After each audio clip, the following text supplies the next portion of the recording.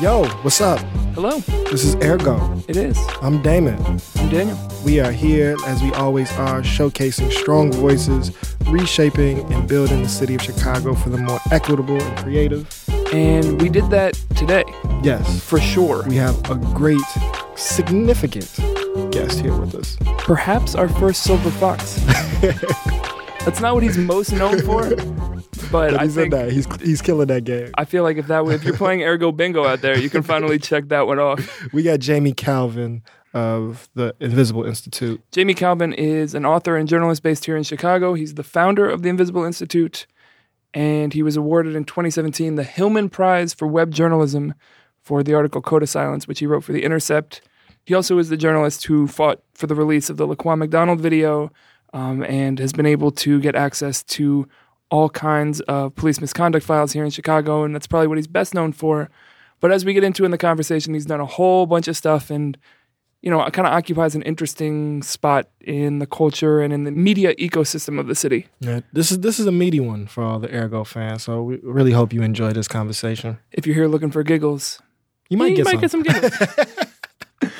But before we get to the conversation, a couple community announcements. First off, on the 6th at the Empty Bottle is the next edition of Digital Freshness. This one features Kemba from my hometown of the Bronx. Have I ever mentioned to you that I was from the Bronx? Oh, are you? And then also on that show are Brittany Carter and Khalid B. And then on the 11th at the Poetry Foundation is the book launch of Halal If You Hear Me, which is an anthology in the Breakbeat Poets series edited by Ergo alums Fatima Asghar and Safia El Hillo. Without any further ado, let's get to our conversation with Jamie Calvin. He's got a hot 16. I'll put it right up top. Let's get to it. Yeah.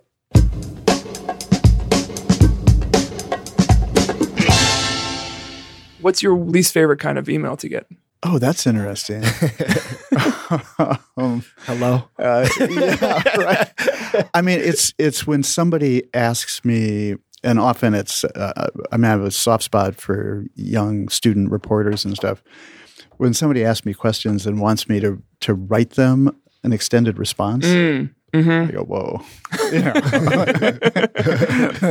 Not going to happen. Here are my 7 questions. Could you please expound? Exactly. Yeah. The other thing that we get a lot of, often addressed to me and through our tip line at the Invisible Institute is, dear Mr. Calvin, only you can get my son out of prison or investigate this case. You know, it's poignant and you just feel your kind of inadequacy to respond. Yeah, that's a least favorite in a different way. Yeah. It's a real heartstring puller. I would be susceptible to that. I think people who I work with have figured that out, and like flattery could get me out of my comfort zone a little bit. if you start a request with only you, I think that's what Damon's been trying to prevent forest fires for months now. Let's go ahead and jump in.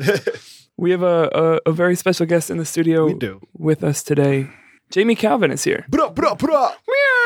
Oh, it's great to be here. I don't do animal noises, but it's really wonderful to be with you guys. Is that like a firm policy? It's just a lack of fluency. Okay, all right. But you knew that. You knew that about you coming into the room. I have limited self-knowledge, but there's some things I know.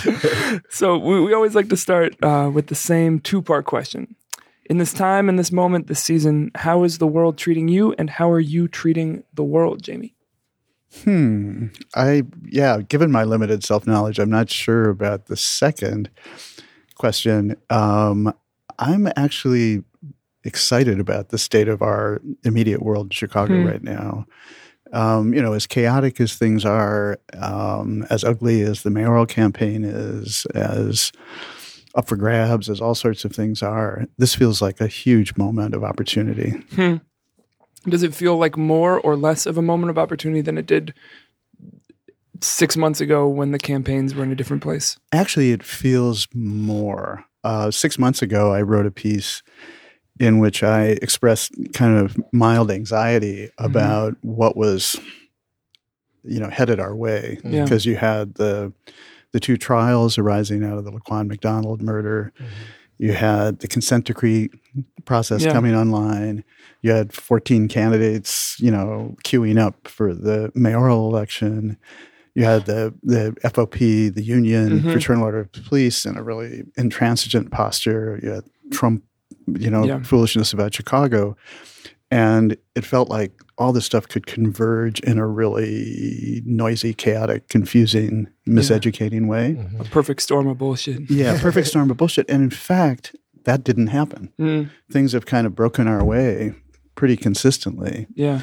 And so the amazing sort of historical opening that was created by the post-Laquan McDonald events remains open. Yeah. And the challenge now, I think, for everybody is to kind of elevate our games and be worthy of this moment. So I'm going to put a pin in that moment and just let's go and give a little context about who you are and how you do what you do. Good. I was about to go. That's good. Good thing. There you go. So, I can give my external view of how I see the work you do fitting in, but I'm curious for you, kind of another two-parter. One, how do you describe, like in a couple of sentences, what it is you do and what the Invisible Institute does? And then also, just internally, how do you think about your work kind of in the ecosystem of, city changing and world changing? So I'm fundamentally a writer, and I often joke that I'm, in terms of the way I write and my particular toolkit, I'm a 19th century novelist who now finds himself surrounded by... You got the look. Yeah, no. The look and posture. But I'm surrounded, so I like to do, to write Moby Dick, long form, digressive narrative. I can see you in workshop with Emerson. That's where but that's how I think. That's how I think. And that's how I learn things. And through a really fascinating course over the years, I now find myself, associated with the Invisible Institute, which we describe as a journalism production company. But I would say maybe it's better described as, we are that, but it's better described as a kind of narrative design studio. So it's this team of folks that includes data scientists and developers, still photographers, documentary makers, and a lawyer, an array of people who kind of approach every occasion with this central question: how do we best tell this story with the range of platforms and tools that are now available to us? Yeah. Sometimes it's a 19th century novel, but sometimes it's a kick-ass database, police disciplinary information, or a podcast. So, it's kind of evolved. I can tell more about the backstory, but it kind of evolved out of my personal practice and now has become a sort of singular institutional common effort of a group of people. So I'll put it to you. Would you prefer to go more of that backstory to get that in the conversation, or jump back to the moment we're in now and then go back? So I think the backstory probably is useful. Okay. I ended up spending well over a decade, closer to 15 years, immersed in high-rise public housing on the South Side during its final chapter. We're talking completely abandoned communities. Everybody knew that they were going to be demolished. And most of my time was spent at Stateway Gardens on South State Street. So the development directly to the north of the Robert Taylor homes. Okay. Sort of continuous with Robert Taylor. So State Street and what will be the 35th, 39th State to the Dan Ryan. Okay. And that was fundamentally 8 square blocks of the South Side. But an amazing 8 square blocks. And incredibly impoverished, embattled place. Yeah. And my work and my practice and much of the work that the Invisible Institute does to this day sort of arose out of those 8 square blocks. Yeah. And, I had a range of different functions there. I created an organization called the Neighborhood Conservation Corps that created economic alternatives for guys in the street organizations or coming out of prison. Was formerly an advisor to the elected resident council, so was involved in negotiations with the city, the police, private developers, HUD. Around 1999-2000, having finished a book I was working on in the writerly dimension of my life about something else, I began to document conditions there. began publishing from a vacant unit, something called The View from the Ground. A 5-bedroom vacant unit on the first floor. One of the high rises was our office. I mean, we wrote about a lot of things, the sort of forced relocation of people, Right. creating this urban refugee crisis that we continue to suffer from, the physical conditions that people were living under. But increasingly, I focused on patterns of police abuse that Within that 8 square blocks primarily, and then expanding out? Primarily within that 8 square blocks. And the other feature that made those 8 square blocks so compelling is, as of, I believe, 2000, the administrative headquarters of the Chicago Police Department at 35th and Michigan was a block away. Yeah. Just that, that intimate landscape with these incredible social distances in it. Yeah. And, and so I wrote a lot in those years about individual instances of police abuse, the sort of daily crap of taking drugs and money off the young men in the drug trade, not making arrests, but also spent a lot of time investigating a homicide by the police and a rape by 2 police officers, neither of which I know both occurred, I have no doubt, but in terms of publishing that kind of thing, could never get to the place where I could close it. And in that period, again, probably 2000, 2001, began to form a partnership that continues to this day with civil rights lawyers at the University of Chicago Law School and the clinic there. And we began to bring civil suits against the police department in the city arising out of my reporting. Really, the sort of pivot point there was having spent a lot of time doing what I think of as human rights reporting, where your focus is on the injury to particular individuals, nothing abstract about it. Right. So this is what happened to this person. And that's really your focus. It's not like you have some thesis or some argument and you're coming in search of a case study or an illustration. Yeah. It's really about the injury to the person. And the question formed, because now I've been doing this for several years, and I've seen a lot, and I'm a reasonably competent investigator and reporter, so I know that this stuff is going on. It's a pattern. The question that formed was, how would the world have to be organized? What institutional conditions would have to exist for what we're seeing from day to day to be the case?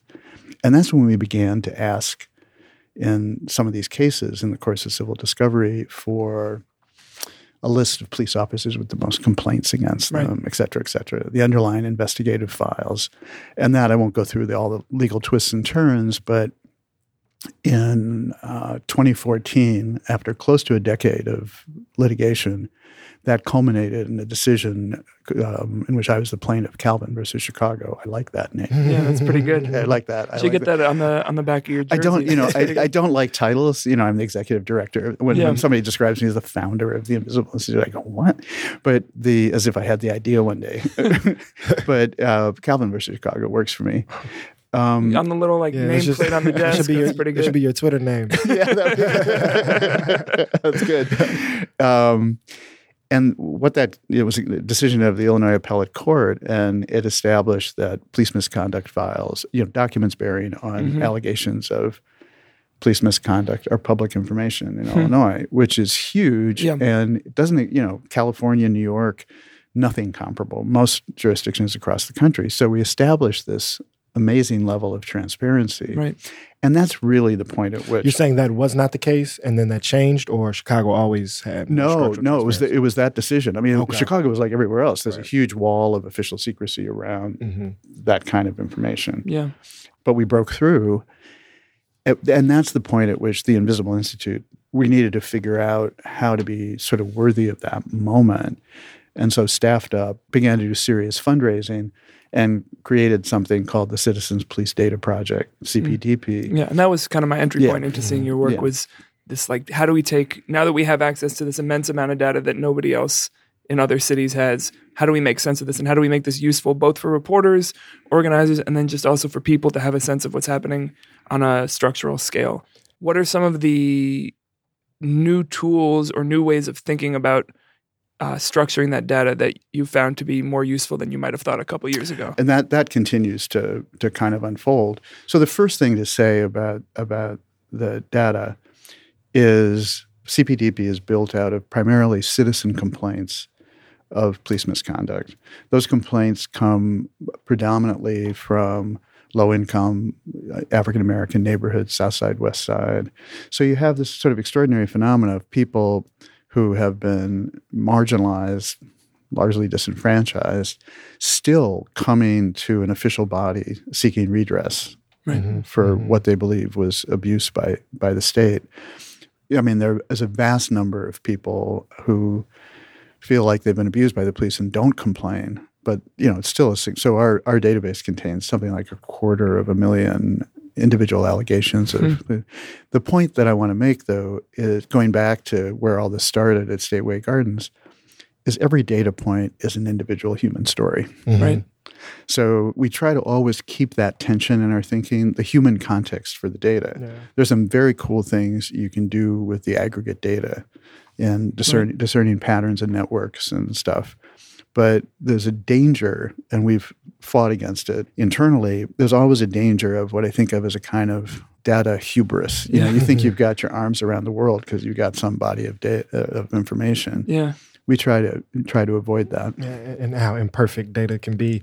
I have so many places I want to go, but I actually want to go back to something you said, which is prevalent for a lot of my experiences on the ground and just being, a human being and a Black person growing up in Chicago.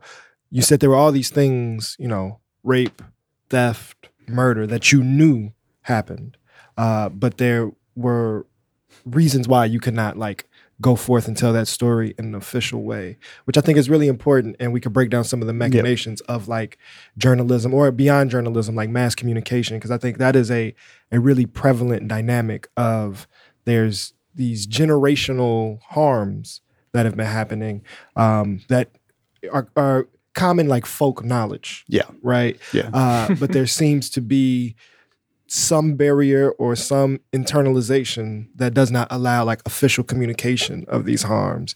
And so break down the why of, somebody was raped, somebody was murdered, the common trope is police drop off or sell or distribute guns that then contributes to the violence that they are paid to respond to.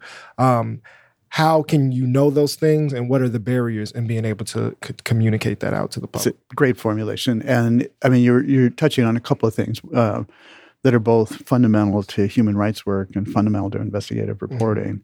Before we broke through official secrecy, I think it's fair to say that the machinery of so-called accountability, I used to describe it as a broken system. And then I realized, this isn't broken. Yeah. This is functioning. Yeah, it's a high-functioning system. Especially on the third iteration of it. But for other purposes. Yeah. And so it's really a kind of regime of not knowing, a way of not knowing things that the police department, the city, various people in authority are capable of knowing. Anti-knowledge. About no, but active, what's interesting is it's a really sort of active process. We talk about denial, official denial, as if it were a matter of throwing a switch. You actually have to work at it. Right. It's way harder not to know what's going on. You have to work at it. You have to work. I mean, I think it's one of the telling things about the Laquan McDonald, all we've learned about that case, but it could be any number of cases. They have to work really, really hard not to connect the dots, not to know things.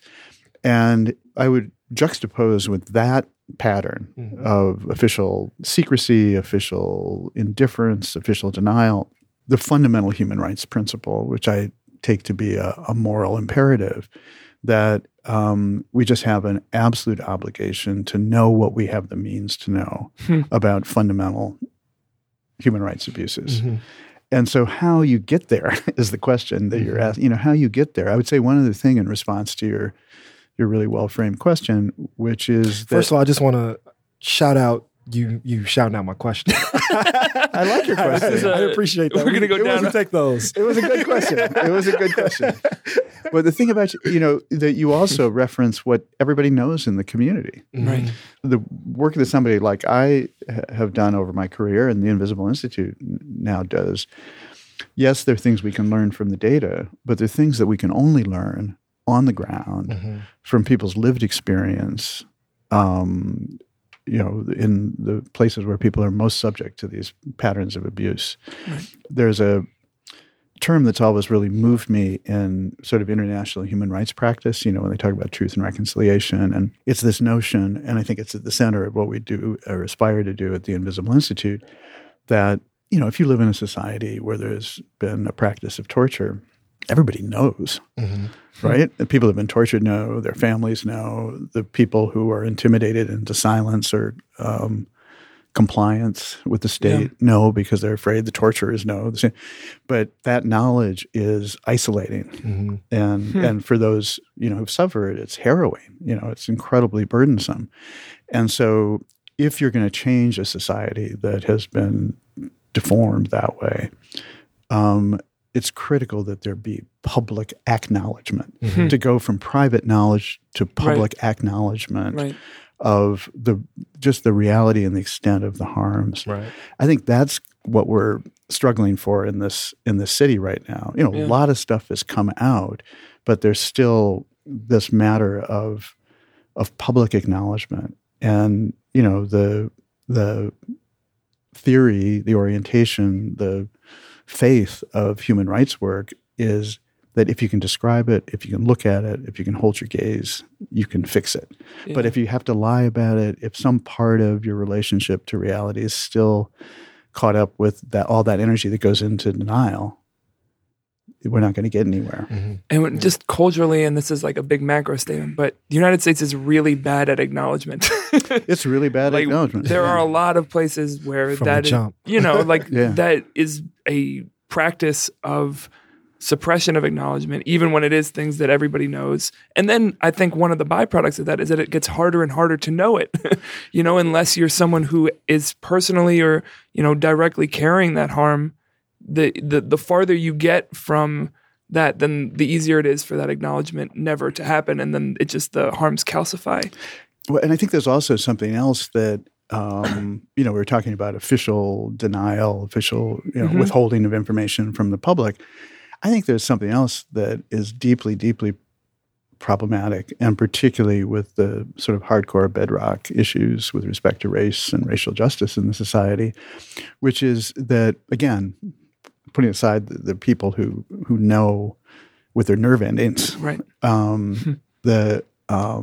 We have this capacity to know and not know at the same time. We can be. So, what do you mean by that? So, well, for me, the real problematic in our work is not so much to bring people information that they don't have and thereby change their view of the world and move them to action. We all live under a tsunami of information, right? And so the question is, how does that information become knowledge that you just sort of can't be you if you don't take it in and act on it in some way? How does it break through into people's moral imaginations? So, I live on the South Side and in the Kenwood neighborhood, very well-heeled, deeply integrated, but very middle-class, neighborhood. Our offices are in proximity of the University of Chicago on the South Side. And I often am struck, and it kind of defines how I see the challenge of our work. I move often among people and dear friends, people I love, who are incredibly well-informed by any measure. Probably in the history of the human race, people haven't had access to more information. So you have people who, have the New York Times and Chicago paper on their doorstep, NPR on all day long, check multiple news sites, have read the right books. I've read Michelle Alexander and et cetera, have written some of those books. It's possible to be that person in our society, in our political media culture, and be profoundly ignorant of the realities of people's lives, your neighbors and fellow citizens, walking distance from where you put your head on the pillow each night. It lives in the abstract. That to me is amazing. I mean, how we do that. So early in my career, I, coming out of a kind of classic First Amendment orientation towards journalism, the job is to get accurate information to your fellow citizens, and on the assumption that they'll be more likely to make wise or prudent choices based on that information. Yeah. I, at this point in my career, pretty deep into it, I don't believe that for a minute. So what do you think it is? So I think what we need to recognize, when we tend to talk about denial, we talk about it as if it were aberrant behavior, as if it were a departure from the norm. The bad apples argument. I think it's the norm. I think it's the norm. I think it's an evolved instinct. I think there's a human genius for denial, and it definitely serves a purpose, right? I mean, if the world were just rushing at you and all of its overwhelmingness, your head would explode. Well, it's like our eyes take in way more information than we process, right? Like we filter the things that are needed and useful and discard the rest of the information. And also to be structural, like, so much of your work is around criminal justice. And maybe it's not like, species driven, but it's more, political, that instinct. Because if we live in a world that is justice is mediated through punishment, right? It is then in your survival instinct to not be punished, no matter what harm you commit, right? Like if the idea is I'm trying to be not guilty, right? I think that my freedom is dependent on my not guiltiness, no matter what I do. Then you're not going to be like, look, I'm guilty, all right? And that's in the individual, and then collectively, I think we have But I think that's a really interesting formulation, and I think that we could be wired as an evolutionary matter to manage information, screen things out, focus on what we need to focus on to survive, all of that. And then it metastasizes into something else in a political context and enables us to tolerate intolerable things. Yeah. Really. And I think that's the challenge and the crux of it. Yeah. I want your perspective on something. And as this conversation goes, I think it would be appropriate for me to place myself more, but I'll do that in a second. I'm really intrigued by how all of this work really started in the context of housing. And, as an organizer and a participant in movement, one of the steps, the spaces I'm connected to is working on right now is how to be more explicit in making that connection of incarceration and policing and the violence we experience from those institutions, how that is connected and interfaces with the condition of sheltering people in our society, the epidemic of homelessness, houselessness, and housing insecurity. But it's very still abstract, right? Like we know if people have homes, violence will drop, right? But on a structural level, the fact that this work of kind of investigating police abuse started in the context of public housing and disinvestment from that model, it's a really big question. But where do you see those connections now? Are there any like overlapping data points that help play out how these two phenomenons are connected, especially coming out of 2008? Which was right at the tail end of the so we lost all the public housing, and then people who owned all their wealth got their houses stolen. Where does that all mix? So there's one. This is again at a fairly high level, but I've thought a lot about this in various contexts, and if you think about, first point. And it was one of the many absurdities of the so-called plan for transformation, the demolition of public housing, is... They're good with taglines. The naming, man. They're good. No, the name make it sound great. So, I used to joke back in the day. I've been a critic from when it was on the drawing board, a public critic of the whole thing. And I used to joke about, wow, this really is an Orwellian name, the plan for transformation. From people who couldn't give you, maintenance and security. They're going to give you transformation. But then I realized as the thing unfolded that the really Orwellian word was plan. We were just joking yesterday about building a new Chicago and being like, we already have one. It's called Destroy It Old Chicago. Yeah, Destroy It Old Chicago. Yeah. So the plan, I've used this image in a piece of writing about it, but the plan, if you imagine those developments as being like ships full of boat people offshore, the plan was just to sink the boats. To the extent that there was a plan at all, it was to disappear that population. But as that was going on, one of the really absurd things is that the prevailing wisdom in sort of social service delivery circles was that the thing you need to do first is stabilize somebody's housing. Then you can engage that baseline, but that you have to, because if somebody, is precariously housed, or then everything else is subordinated to that. But to the heart of your question, I've thought a lot in this amazing historical moment we're in about what it would mean to reimagine what we mean by public safety. Mm-hmm. Yeah. And a lot of folks are pushing that discourse, right? And if it wasn't just law enforcement, if we thought of it in different terms. And when I go down that path, I am struck by the thought that isn't safety fundamentally a matter of being at home? Mm-hmm. Being at home in your skin, being at home in your physical place, being at home on your street, your community, your city. So that sense of at-homeness and the sense of safety, whether we're talking about, street violence or harassing state violence, it feels like there's something worth deeply exploring there. Yeah, definitely. Yeah, and just like the way we extrapolate, like even just like shelter. Yeah. Like I'm protected in this neighborhood. I'm protected, and sometimes it can be more physical, and sometimes it can be more existential. Even of like I know these streets well, I can navigate my way around it. But I want to go back to what you were saying about the so-called plan.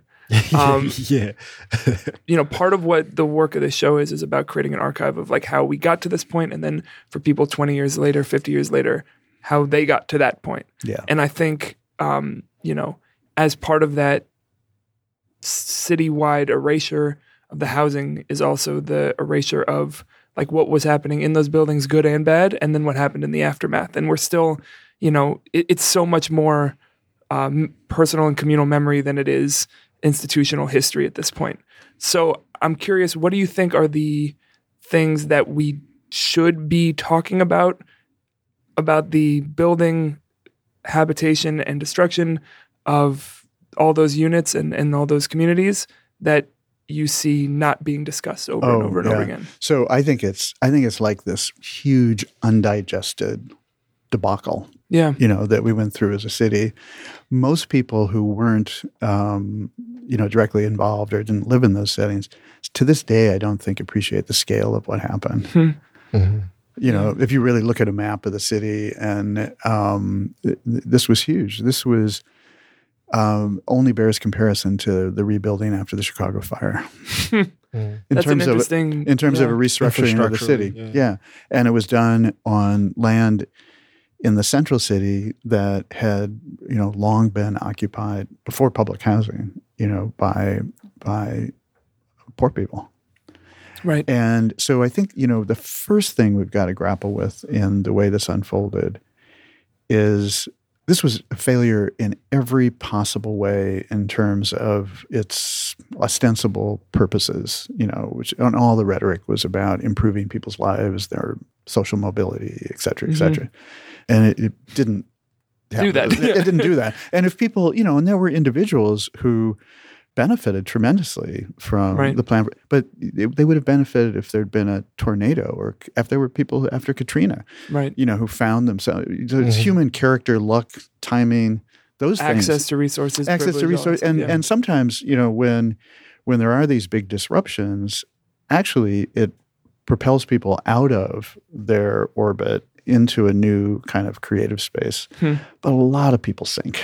Right. So to hold up somebody who moved to better housing and their kids doing better in school, as CHA does and the city does, as an example of the success of the plan, is complete bullshit. Right. And it's an individualization of... These are people who deserve credit for, the way they've navigated their lives, but the policy sure as hell doesn't. And so I think if you're looking for a baseline comparison, just imagine some natural disaster hitting these communities. Right.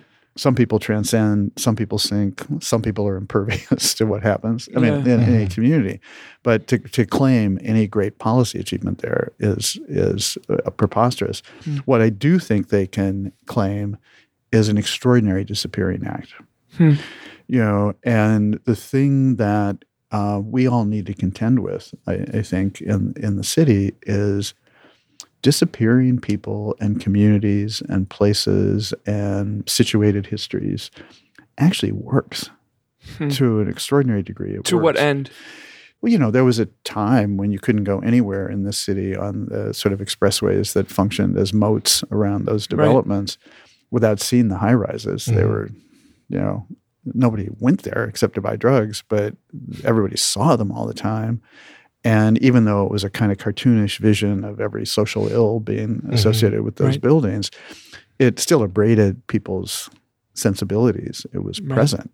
So if you lived in Ravenswood but were driving from Michigan, you had to see. You had no choice. But you had no choice but to see them. So so in the restructuring of the city, I think by the radical disappearance of that world, we also restructured how issues are talked about and constructed, who is visible and who's not in our city.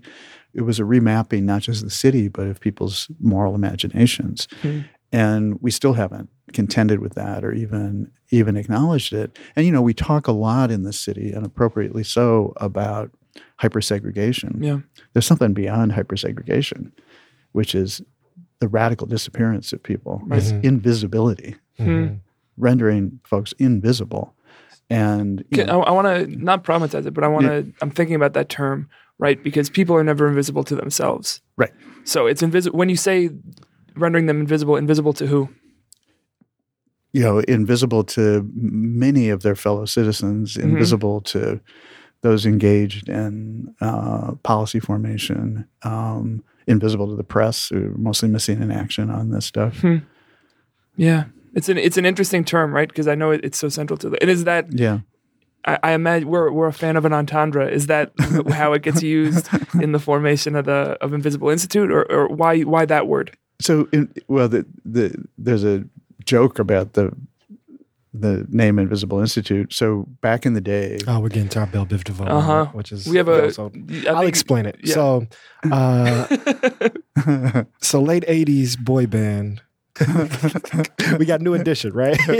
Not everybody within the group performed at the highest level. So there was this kind of defunct trio that had to branch off because they didn't really have anything going solo. I'm really stretching this out. Yeah. Called Belle Biv DeVoe. You familiar with Belle Biv DeVoe? We're telling a history that needs to be told. And the reason why you remember Belle Biv DeVoe is because of one moment, one name, one song, and that song is Poison.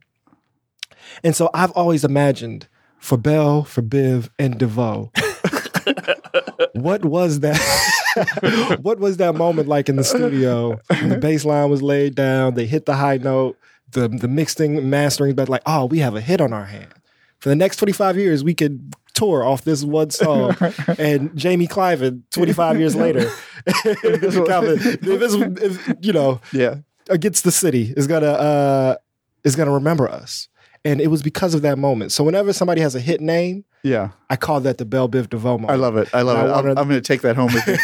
But the story about the name is that when we started publishing The View from the Ground, it was this sort of early. It was a great moment in terms of that kind of web-based journalism because it was before people had, dense spam catchers and all of that. Oh yeah, it was getting there. I could get into the chief of police's mailbox and anybody. Yeah. So we had a very refined list of folks that we sent The View to, as well as sort of posting online. When we published the first story in The View from the Ground, I, as a sort of gesture of mild contempt towards academia and think tanks and stuff, I said it was. You remember, we're in a 5-bedroom unit, squatters, drug dealers outside the door, acting as our doormen. Yeah. We're working at Stateway Gardens. I said The View was being published under the auspices of the Invisible Institute. Purely a wisecrack. There was no such thing. It was completely a wisecrack. And the name, people immediately just like the name. Mm-hmm. So you're like, shit, now we got to build an institute. It followed me around for years. It's really 14 years later that we actually incorporate something called the Invisible Institute. And it actually, the joke's on me now because it's becoming something akin to an institute. That's prime Belle Biv DeVoe. Yeah, for sure. So you're even in that moment, you're thumbing your nose at academia and all that. I'm curious psychologically for you how you find yourself, not just what drew you to this work, but like what kept you coming back to it, and what do you think are the skills that you have that fit so well with the work that you've been doing? When you look at anybody's sort of history and personal history, things can look much more dramatic than they are. Like somebody jumped across some huge chasm to the other side. You know, you sort of move step by step, kind of intuitively. Before I came back to Chicago in the mid-'70s, I had traveled a great deal around the world and was actually a really passionate mountaineer. You know, climbed all over the West, had climbed in Europe, had spent time in the Himalayas. Wow. With a friend, had taken a motorcycle from Paris to New Delhi, heaped with climbing gear. Damn. And It's your type of party. I don't know. The climb up is my thing, or down for that matter. I'll keep it just a little flatter. That's good. What was it for you that drew you to that? But it was, it's just I love that kind of activity due to this day. And so as I began to bring into focus a writing career, the idea was, how do I make the sort of appetite for adventure and travel more productive and have some way of earning from it? So I was really in the early stages of classic foreign correspondent, war correspondent sort of trajectory. And my father, who was a professor at the University of Chicago, died young at 60, and in the middle of a huge manuscript on the First Amendment. And so I came back to Chicago and spent, more than a decade at home finishing that book, which is, a whole other story. But when I looked up, by that point was married, had a child, a couple of children. You just look right up and I looked, but I was also shit. There they are. Yeah, where'd that little kid come from? Where'd that guy come from? And I was in my native place, right? And the South Side of Chicago is an incredibly interesting setting, and I'm very much a native and a child of the South Side, and so in a strange way that somebody else will have to write about if it ever gets written about, because I'm not sure I know how to approach it. The big adventure for me turned out to be coming home and sort of exploring my home place. And so, I often it's all too easy to impose a kind of noble or heroic prodigal son narrative on my work. But there's also, what people miss is there's also just sheer sense of adventure and how interesting it is, and I found that by expanding my definition of my neighborhood, by expanding my understanding of who my neighbors are, I just hugely enriched my life and my practice as a writer. Yeah. And I've always thought of the work in terms of neighborliness. So, to this day, I was very influenced, partly because of the immersion in my father's First Amendment work, very influenced by the Central European, human rights, civil society activists, so Solidarity in Poland, Václav Havel, and others in Czechoslovakia. And one of their central ideas was and again, with a sense of adventure, right? Let's see what happens if under conditions of totalitarianism, we behave like free people. And they would do things like write a letter in the newspaper, hold an open meeting, start monitoring trials of dissidents. I mean, incredible acts of courage, right? In reality, with things we would take for granted. But that principle of as if, what if we just behave as if we're free? And so my translation of that into my situation was, let's see what happens if we behave like neighbors under conditions of urban apartheid. And I continue to sort of be motivated by that exploration. And, across all sorts of distances of class, race, people actually sort of know how to be neighbors. Yeah, what does being a neighbor look like to you? Well, to me, it's really material and practical. Your car's in the snow, you need to push. So a lot of I mentioned earlier that I created this organization, the Neighborhood Conservation Corps. My vehicle that sort of carried me deeper and deeper, and ultimately into the South Side, and ultimately into public housing was physical work. I mean, for years and years, I did much of my best thinking with a sledgehammer and or a shovel. So sort of creating those occasions. Some of them volunteer. People want to turn a vacant lot into a garden. But then once I got really deeply involved in public housing, I was creating jobs, doing site preparation for contractors, and that. I mean, I think it's a really deep thing for people, that sort of notion of community barn raising, things we do together. And so for me, that's a big part of the sort of neighborliness, and I used to bang around the South Side with a pickup truck full of tools. And it was kind of engaging with people in a neighborhood sort of interested in doing some project. And it was as simple as, see that big rock over there that's in the middle of everything? And, I got some guys and some tools. You bring some folks.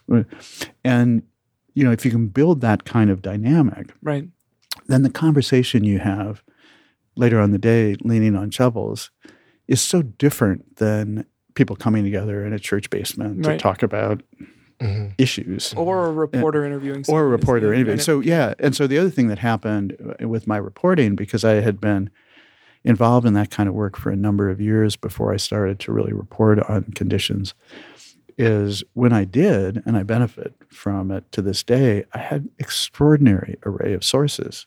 But they weren't sources. Right, they were people. They were my friends, they were colleagues, they were neighbors. There were people who I didn't know but knew me and came to me with information and stories. So that, orientation kind of continues and really pervades with my colleagues as well, how we operate. It makes me think about when we were at Freedom Square, and the condition for doing any interviewing was you had to put in some hours of maintenance work. Yeah, we wouldn't answer a question unless you did. We had tasks lined up for report. Only person that had an issue with it was Fox News. Not like Fox News, like the local Fox. The local Fox. Yeah, he said he wasn't allowed to do that, and then he moved a chair or something before. Yeah, it was real interesting he pulled that. I have an addendum. And I forgot how you framed it, but the last big question Daniel asked, I want to kind of understand how you see yourself, because I think as you stand now, I think my personal perspective, but I think kind of your position in the city is as someone who operates or has a position of someone who could have access to traditional power, but is choosing to operate more as a disruptor. Right. So whether it's proximity to UFC, which, obviously has a very complicated institutional history, to put it mildly, or just in general, I think just your ability to move through the world. It is not an existential opposition as, someone who feels like, oh, this system is killing me. This system took my child from me. Right. Yeah. And so is that line up with kind of the trajectory of how you see yourself? And was there a point where you went from, I'm kind of close to an insider, but I want to continuously disrupt and So the thing, I mean, I'm in this weird situation right now where, having been, early in my career, kind of an insurgent presence. Stutz Terkel, who was a dear friend throughout my life, and his big flex. Big flex. That is the ultimate ergo name drop right there. No, just he was part of the family. But he would describe me as a guerrilla journalist. Mm.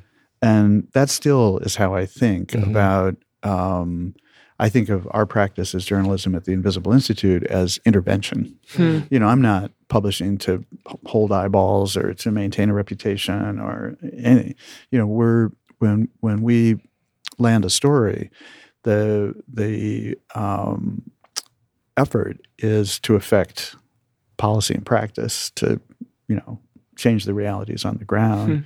and that's the only metric that matters.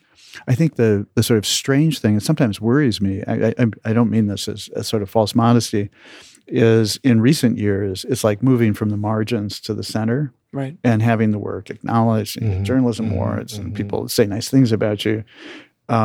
So part of the challenge is to just really be clear about your center of gravity. right. And that actually goes back to your question about why I kept going back to Stateway Gardens, 14, 15 years. And part of the reason was that I found ways of being useful. But another really critical part of it for me, I realized kind of in retrospect, was it was the only way I could think clearly.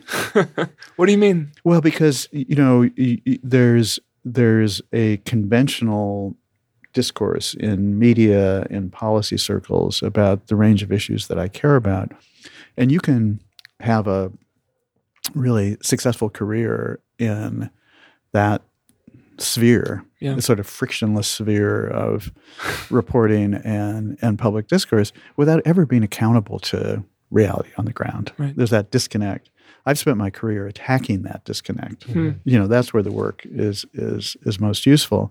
So, I continue to see that as the core function, pushing for the kind of public acknowledgement that we were talking about earlier. Yeah. At the same time, I don't hesitate to use my access where Right. I can use it.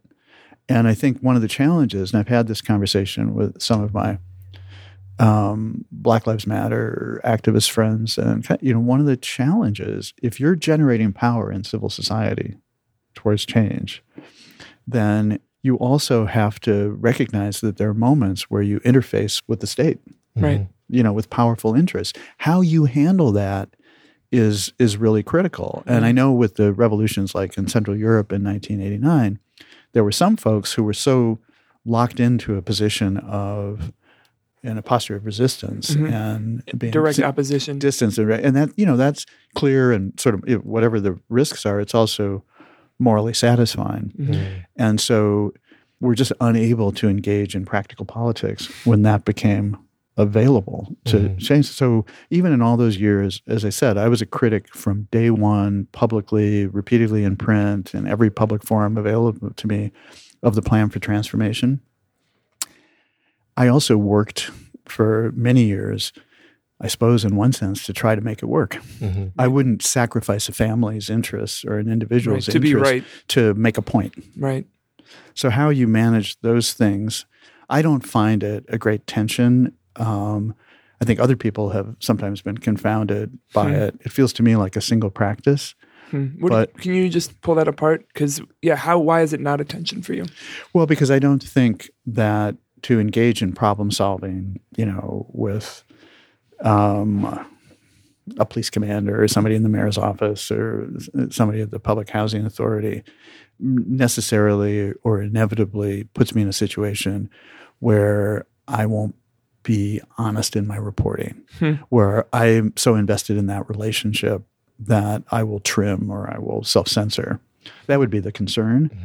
And I may be, deluded in the last to get the news. That's always possible, but I don't think so. So I think it's possible to be, an autonomous civic presence. That's certainly what I personally aspire to be, and collectively with the Invisible Institute, and be uncompromising in your reporting on conditions, but also be prepared to be available, be engaged, be in conversation. And Neighborly.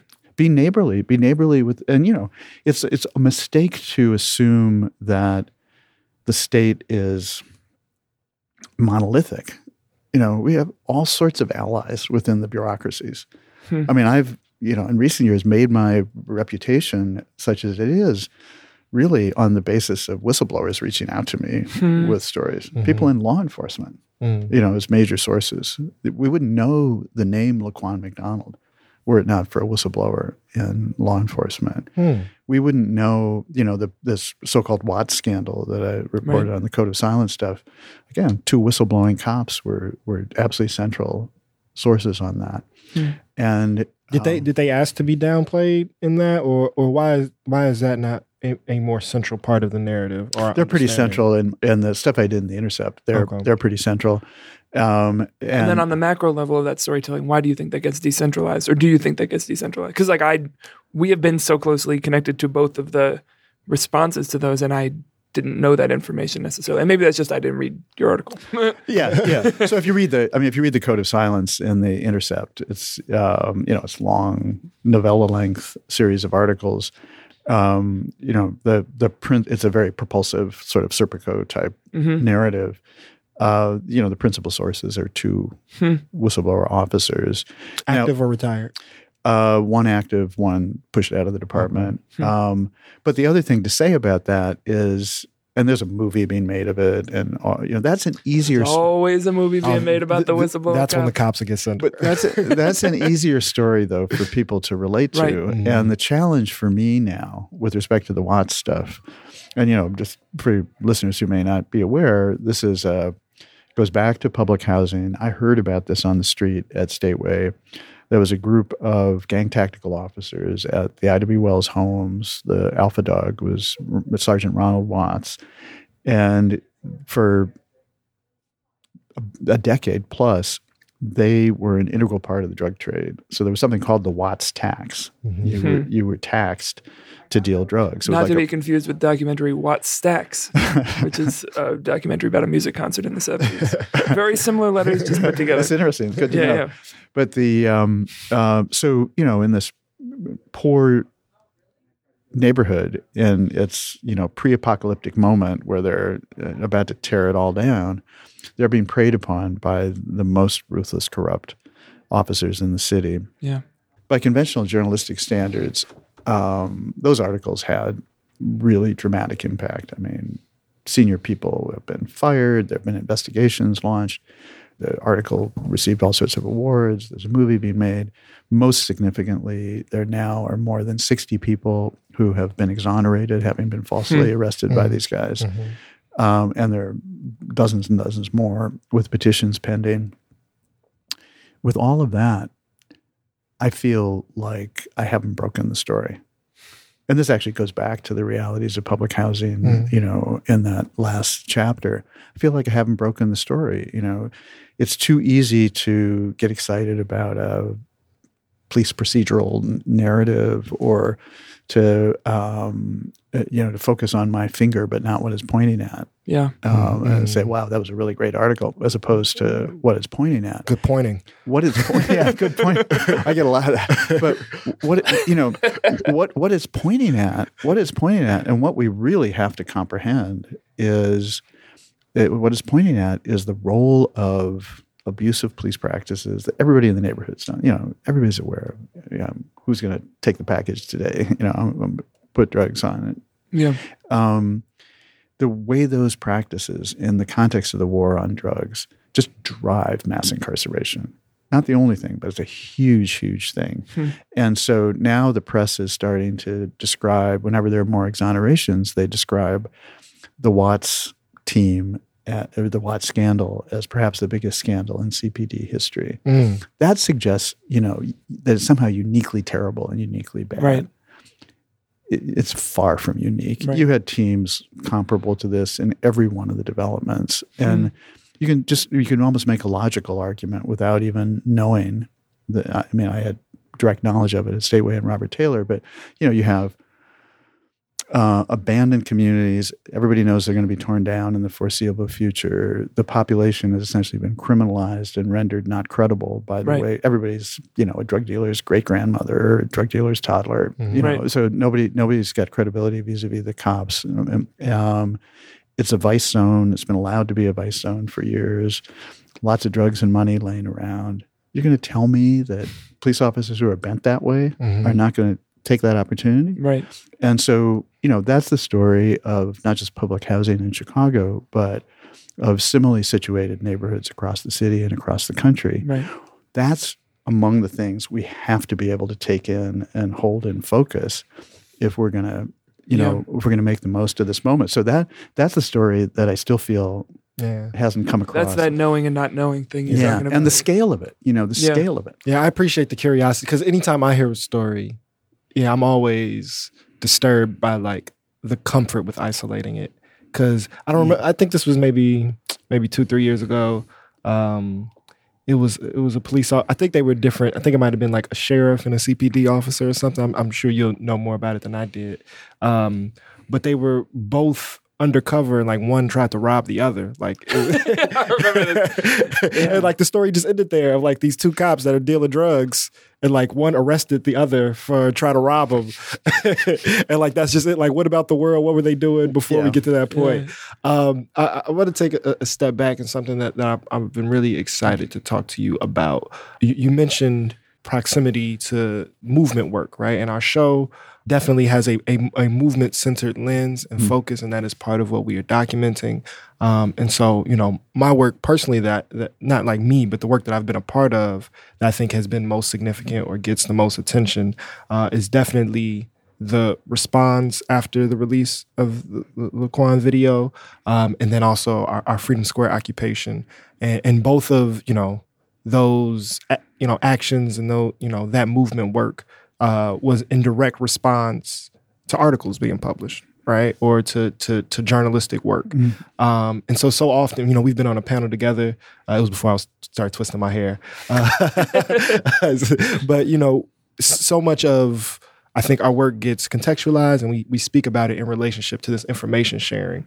And I've always been curious, like from the other side, your perspective of the activism, the organizing, the movement activity, the liberation work that is partnered and oftentimes comes in response or a reaction to the work that you and your peers do. Yes, I think of it very much the way you sketched out. I mean, we're not really organizers. I mean, we are in a sense, but I was at Stateway, back in the day. But I see us as being a journalistic / human rights organization. And our challenge is to investigate things that nobody else is investigating. And that's the only work I'm interested in, is the work that won't get done if we don't do it. Mainstream press has left a lot on the table for us, right? In terms of you're going to stay busy for a while. In terms of stuff that, fundamental, stories and human situations that aren't reported or adequately reported. But, I think of that work as existing in a public sphere, a realm of public discourse. And over these years, to a degree that I never expected to see in my lifetime, I regard the movement of mostly young activists as the reason that sphere exists. The articles nourish what activism has created. That's the way I think. The container is built, but keeping that space open. I mean, I think a lot of people, probably myself, if I thought about it in these terms, would have predicted that things would have kind of collapsed back. In a way, the way I've described what happened after the Laquan McDonald revelations is that it wasn't just they lost control of the official narrative in the Laquan McDonald case. A larger official narrative about the state of the city, the relationship of citizens to the police and to civil authority collapsed. And that created a lot of space. And young activists moved into that space and have continued, by and large, to occupy it, to hold that ground, hold that space. And nothing that I do as a writer or others, as investigators and doing human rights documentation will matter if that space isn't there. Right. And so, as I think going forward about this moment, this opportunity we have, we're going to have, certainly relative to the current one, whoever wins the election, a relatively progressive mayor. The consent decree is gathering traction. As a police monitor team has been designated. I think there's a real danger at this moment, in a curious way, of people feeling like they celebrated after Anita Alvarez was voted out of Right. office, we've achieved something. Mhm. I mean, we have achieved something, but the danger would be, okay, now the experts and the Yeah. bureaucrats take over and implement police reform. And that space gets filled by someone And else. then status quo really, reasserts itself, and it becomes a kind of technocratic process. Yeah. Well, the reality is there have been some significant advances in transparency and accountability over these years, but nothing has happened except by virtue of civil society energies. Nothing has happened without citizen pressure. There has been no leadership from our institutions. They've either been missing in action or complicit. And if anything is required, it's really ramping up movement activity, maintaining it going forward. If that happens, then, this could be an extraordinary time. Yeah. Let's stay. I'm going to pull the pin that I put in at the very beginning. Yeah. What are some tangible examples of what you're most worried about happening if that happens? That technocratic doomsday scenario. Well, it's not a doomsday scenario. It's more a wasted opportunity in the sense that tweaking these institutions, better training, different procedures, More money. more money, those things will make some difference at the margins.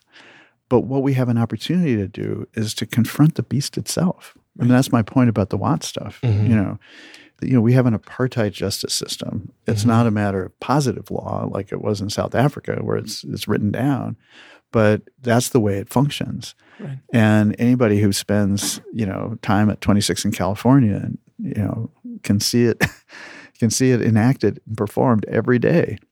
So the possibility of pushing beyond police reform as it's commonly understood to, I don't think these are the words we necessarily want to use, but to truth and reconciliation in the broader sense. So we are talking about that fundamental public acknowledgement, and we're ultimately talking, I don't think there's another word, about reparations. How do you fix this? How do you, the acknowledgement has to be followed by that. So, the danger is not that something, the status quo is that's a powerful gravitational field trying to reestablish its footing.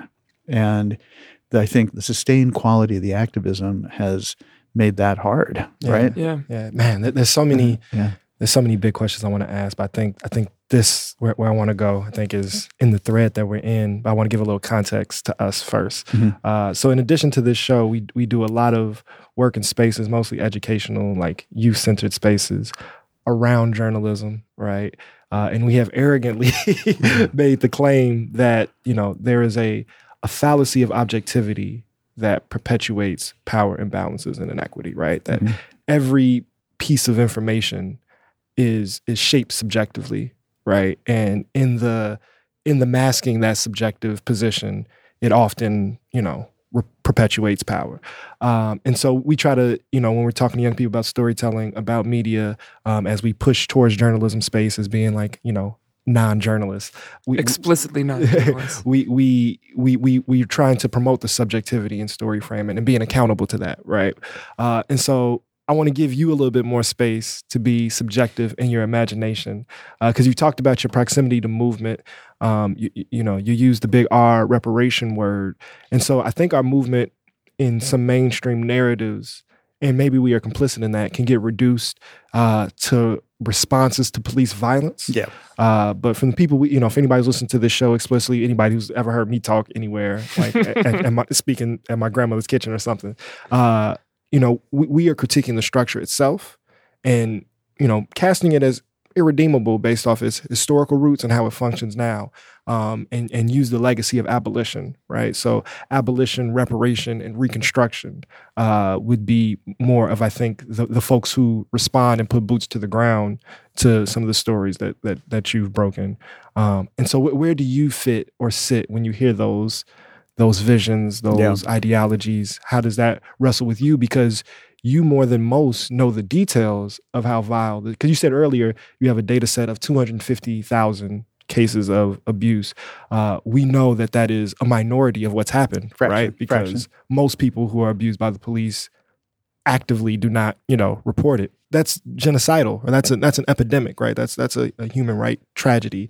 And so there are people proposing we need to abolish that system. 26 in California, 35th in state. These are terrible institutions, and we need new ways to respond to harm and violence.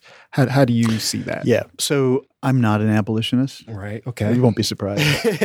And I embrace abolitionists, if that makes sense. It does. It goes back to what I described in working in public housing. I would never forfeit or sacrifice or jeopardize an opportunity to save somebody from harm, or in this context, save somebody from being killed, in order to make a point or advance a large abstract vision. So I think there are all sorts of immediate practical things that can be done that have real consequence. I mean, the essence of human rights work is to focus on past harms in order to avoid something that would otherwise happen in the future. You don't know who the victim's going to be, but you know it's going to happen. If we don't fix certain things, people are going to be harmed. A lot of that work is sort of granular. And so I think there's a danger in jumping past those intermediate steps in the name of a larger vision. Having said that, the sense in which I've come to, and I mean this, without irony, really embrace abolitionists, is I think that stance, especially as it's matured and become more about the allocation of existing resources, has created a space for us to imagine things being different. And I think that's really what I was trying to say before about the contribution of the movement to maintaining a public sphere. Now, it's a public sphere of argument and discourse and, problem solving, but it also needs to be a sphere where we can imagine alternatives, where we can reinvent what it means to be safe, reinvent what it means to be at home. So, if you're asking me, do I advocate for abolition in my own practice? No. Right. I'm much more focused on the next set of concrete practical steps. But I see that, and I see it in the rearview mirror, over these last 25 years of this kind of work, as well as going forward. I see that process as kind of building a path brick by brick. Yeah. That if we, are worthy of this moment and can sustain the energy and focus, bring us ultimately to the great central unfinished business in American life, which is racial equity across institutions. And, that to have that opportunity. So the question for me is how we construct and articulate that path and not jump over steps, build it solid, create a foundation for the things that we. So what are some of those steps that you, if not imagine, propose or view as? Sure. So I think there are a bunch of immediate things that my biggest area of passion is just continued, enlarged, and really proactive transparency. Right. We just want all the information. And then we can figure out partially what to do, right? And then we can be, I think that serves the sort of public acknowledgement, we started by talking about. I think it serves accountability. People know that this is public, But I think the other thing about it is it enables us to be diagnostically smart. And I think, it's possible to go way beyond where we are. And it's one of the things I'm going to be pressing both of the mayoral candidates on, is to make bankable commitments in that regard, while they're vying for our votes. The day one, I will do this. We should have access to the entire archive of, and all the underlying files of police misconduct investigations. If we do, that becomes one of the great human rights archives anywhere. There's so much to learn from that. Yeah. And then it should be ongoing. It shouldn't be a question of what are we going to put in our annual report? What are we going to release this time? It should just be hardwired into the system. That this is part of the public. That this is public and robustly public and proactive. And, it shouldn't depend on our sort of rickety machinery of Freedom of Information Act requests. Yeah. It should just put it out there. People like us in civil society will curate it and manage it. but just make it public. So that would be one thing. I think another is, and this really does relate to reparations, is I would look to the next administration to really rethink how the city law office works. I'm not sure where we are, in terms of the costs of settlements and awards in police abuse cases, but we're probably north of $750 million, in a period of maybe 12 years. I'm not sure the exact figure. Some years ago it was for the previous 10 years it was put at about $500 million. It only keeps accumulating. Well, here's the thing: those settlements and awards, and I don't for a moment begrudge the family of somebody killed or somebody who's been tortured or suffered $750 million over a decade plus, have built nothing, have remedied nothing. It's actually part of how the system remains the same. Right. A friend of mine, Flint Taylor, who's handled many of the Burge torture cases, refers to pinstripe patronage. It's also hundreds of millions of dollars have gone to law firms. Yeah, it's an industry. It's an industry. I mean, not just the civil rights firms, but he's talking more about those who defend the city and the police. Right. And that's true. I've never thought of it on that side. That's a lot of lawyers. That's a big number. That's a big number. Wow.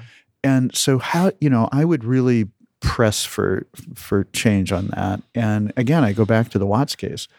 So where should that restitution come from? I don't know quite how to think. I mean, the city has these insurance strategies for meeting those costs. But question worth digging into at some point. I think that the key is to begin to shift from the way civil rights suits work now to something that looks more like reparations. And we've sort of seen that with the reparations package around torture, which is a kind of small beachhead. But they actually used the word reparations, and it reached a lot of people. I predict that with the Watts case, it's going to get to a point where the state's attorney and the city are just going to have to, as opposed to processing petitions for exoneration one by one, they're going to have to get to a point of saying, here is the body of arrest these guys were involved in over their careers. Kind of like class action format. Here, here are cases that align with the exonerations to date. We're going to do mass exoneration of everybody and come up with some kind of reparations package. Yeah. What that looks like, I don't know. So, I think we're also nationally at this kind of tipping point between mass incarceration and mass exoneration. And once you've got the information, it's really possible to push for the exonerations. It's not just the investigative reporting with the Calvin decision and all the complaints becoming of it. That's part of the argument that's been made in the Watts case. We have information now that wasn't available to us when this case was originally tried that warrants opening it up again. And so that can become this kind of snowball. Right. And I'm trying to understand how in our limited ways we can contribute to that. Yeah. So I think it's that, for me, it's that practical, how do you engage these big themes with a really practical strategy? Yeah. I want to ask one more big theme, and then I want to be mindful of your time. Yeah. I got one more too. So okay. At least two. You're a patient, thoughtful person. Thank you for chopping it up with us like this. That's been a pleasure. The human rights model that you discussed of moving towards truth and reconciliation, or figuring out what are the little steps to prevent these things from happening again. Obviously, we live in a time on the macro scale where the steps taken by liberal democracies in Europe and to some degree here to that end, it's not that they have failed, but it shows the limitations of the kinds of reconciliation that were done. When you see, in Germany, Nazis marching, that means you didn't get rid of Nazism through those means. So how are you seeing limitations to some of those human rights models that you're trying to make sense of that you maybe wouldn't have seen a year, 5 years ago? Good question. I think that if we learned anything from the political catastrophe at the national level, it should be that freedom is dialectical. It's always freedom from something. And that means you're always fighting again, and I think I've really resisted the notion that Trump is somehow, and Trumpistan, all the people around him, is somehow alien to America. This is a strain in our national life that just coils through our history. Yeah. And we now see it in a particularly naked and often farcical form, but we see it, the sort of brutal face of it. A great danger on the left has always been, and internationally, after 1989 in Europe, people were talking about the end of history, the utterly transformation, or even, the quote from Dr. King that Obama likes so much about the arc of the moral universe. Yeah, Ben's towards justice, yeah. I think that's a sentimental image, I think there's an ongoing struggle. Yeah. And the forces of reaction are never going to go away. At least it'd be a good working assumption that they'll never go away. And it's one of the things that's so instructive and to me grounding about, I always think of it as the Blacksonian, which is the way people refer to it in Washington. I can never remember the Museum of African-American History and Culture. Part of what I took away when I first went there early in the Trump administration, in fact, several days after the president had been there, and came out and having discovered that Frederick Douglass really does some good work. I think that's a direct quote. And he's got some of his best. He's doing some great work. Yeah, I think he said he's doing great work. Doing great work. We went. My wife and I went several days after that, and. Did you learn the same thing? You're like, man, that guy's killing it right now. got a good future ahead of him. It was reinforced.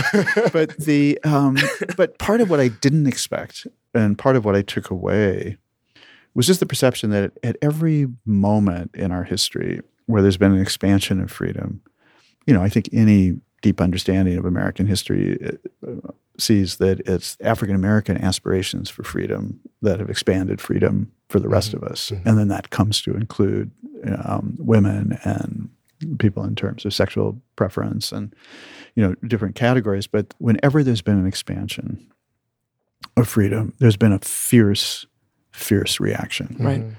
And it always looks like these guys. Mm-hmm. Seriously, in history, you don't have to you don't have to look far to find Jefferson, Beauregard, Sessions III. Right. Those guys are present throughout our history. So for me, the part of what I think we just have to understand is that freedom is an ongoing struggle. Yeah. We come to more deeply understand the nature of that freedom, in that dialectic. But there's a huge danger in thinking it's over. And often on the left or among progressives, it was the problem with Roe v. Wade. You get a high watermark of, for whatever complicated reasons, a judicial ruling. And there's a sense we won.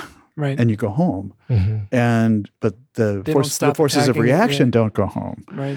And the Voting Rights Act, my God, So I think an understanding of that being really the nature of freedom, it's never not dialectical. It's never static. Yeah. Man, I feel bad that I have this last question because that was such a great ending point. But I think it's important to me, and I want to get your opinion on this last piece because we just have multiple endings. a big thing that's come out is around public transparency and the capacity that allows for accountability and some type of actual transformation instead of Orwellian, disappearance. You mentioned at one point about institutions being complicit. And so I want to just talk about your peers a little bit and what type of accountability there should be within media and journalism, specifically to the work that I think has forefronted you in these last couple years.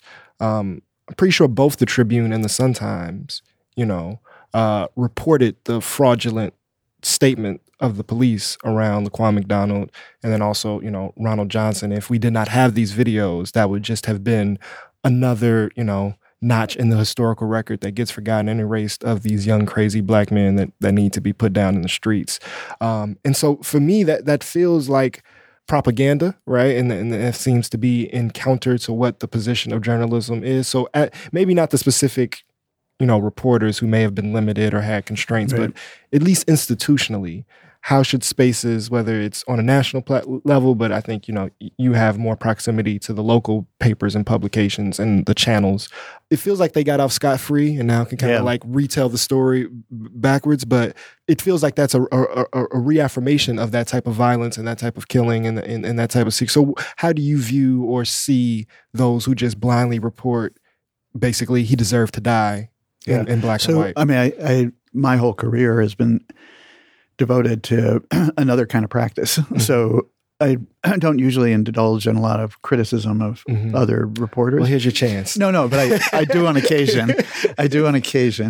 And I try rather to have the critique be carried by my own practice, by what another kind of reporting looks like. Mm-hmm. And also the actual impact it has. Right. I think it's an interesting question right now, and definitely the press has gotten off scot-free. There's been very little self-interrogation about self-scrutiny and self-interrogation about how the press has contributed to just the way things are. And they can play the victim game on a lot of levels because they're under attack from the state. Well, they're under attack and they're in economic crisis. But there's been very little of that scrutiny. And I was really struck. I covered both of the trials arising out of Laquan McDonald, so the Van Dyke murder trial. And I'm not used to being part of the press corps, but there I was for a month with dozens of reporters, which is kind of nice and fun. And I came to appreciate how hard people work in one sense. I mean, sitting there live tweeting from the courtroom, I could no more do that than fly. But over time, I was really disturbed by the allocation of journalistic resources. Mm-hmm. There we are at 26 in California. Mm-hmm. You have this vast investment of journalistic resources doing basically redundant reporting. Right. Mm-hmm. They're all in the same room. They're all in the same room, and everything's live streamed anyway. So it's redundant reporting. Right. And I just kept thinking about all the other stories that were unfolding in that building with nobody in the courtroom. Mm. And nobody is ever going to be in those courtrooms, given the way media is organized now. Mm-hmm.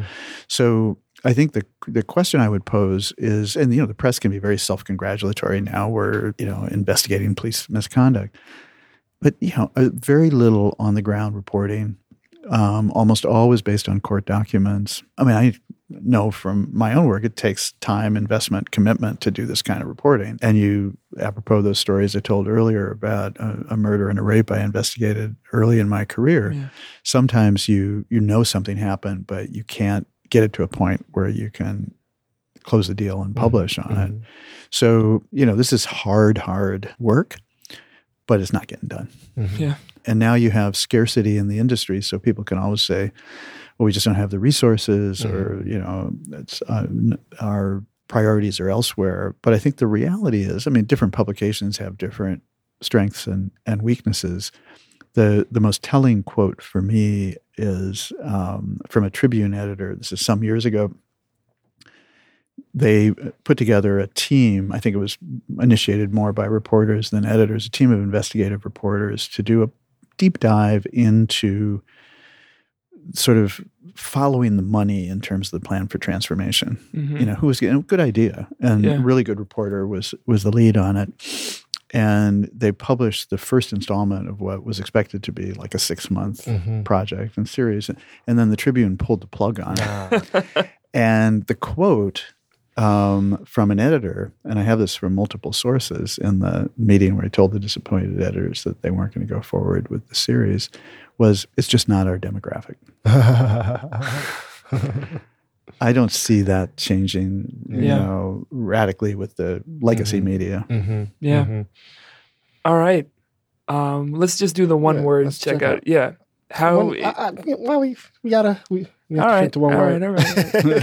All right.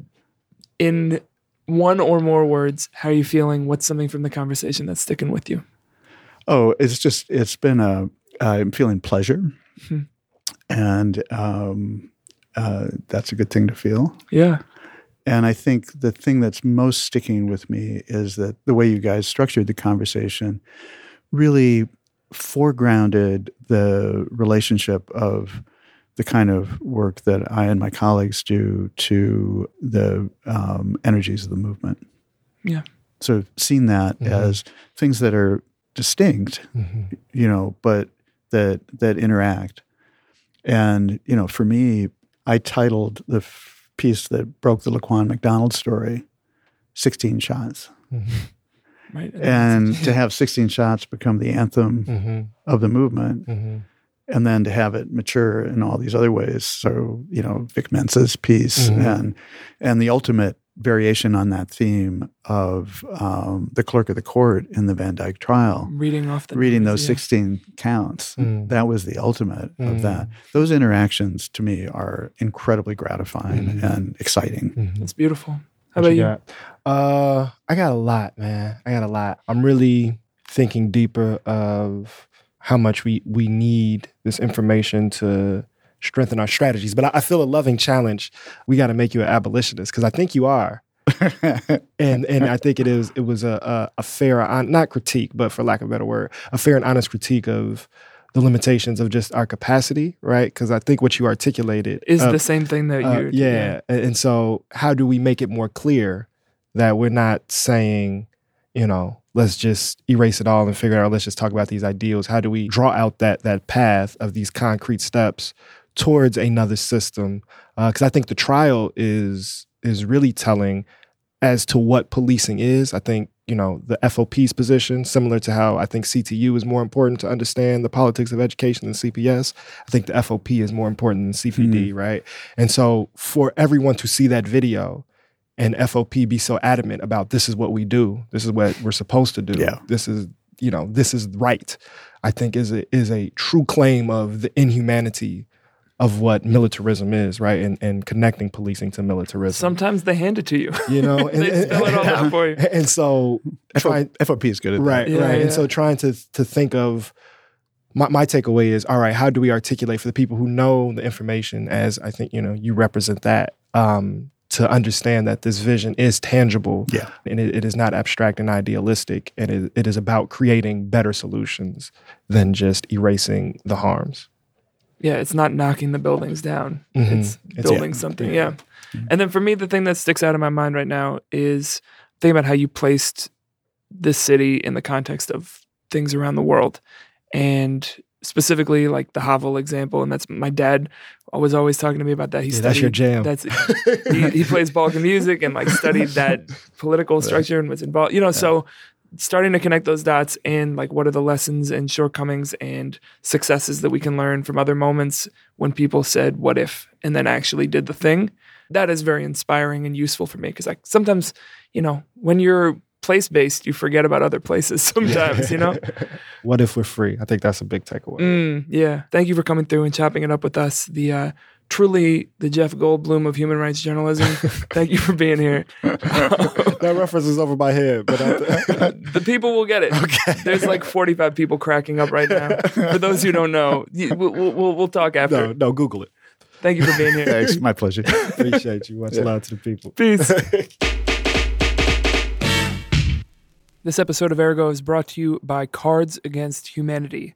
They asked us not to read an ad, so we didn't.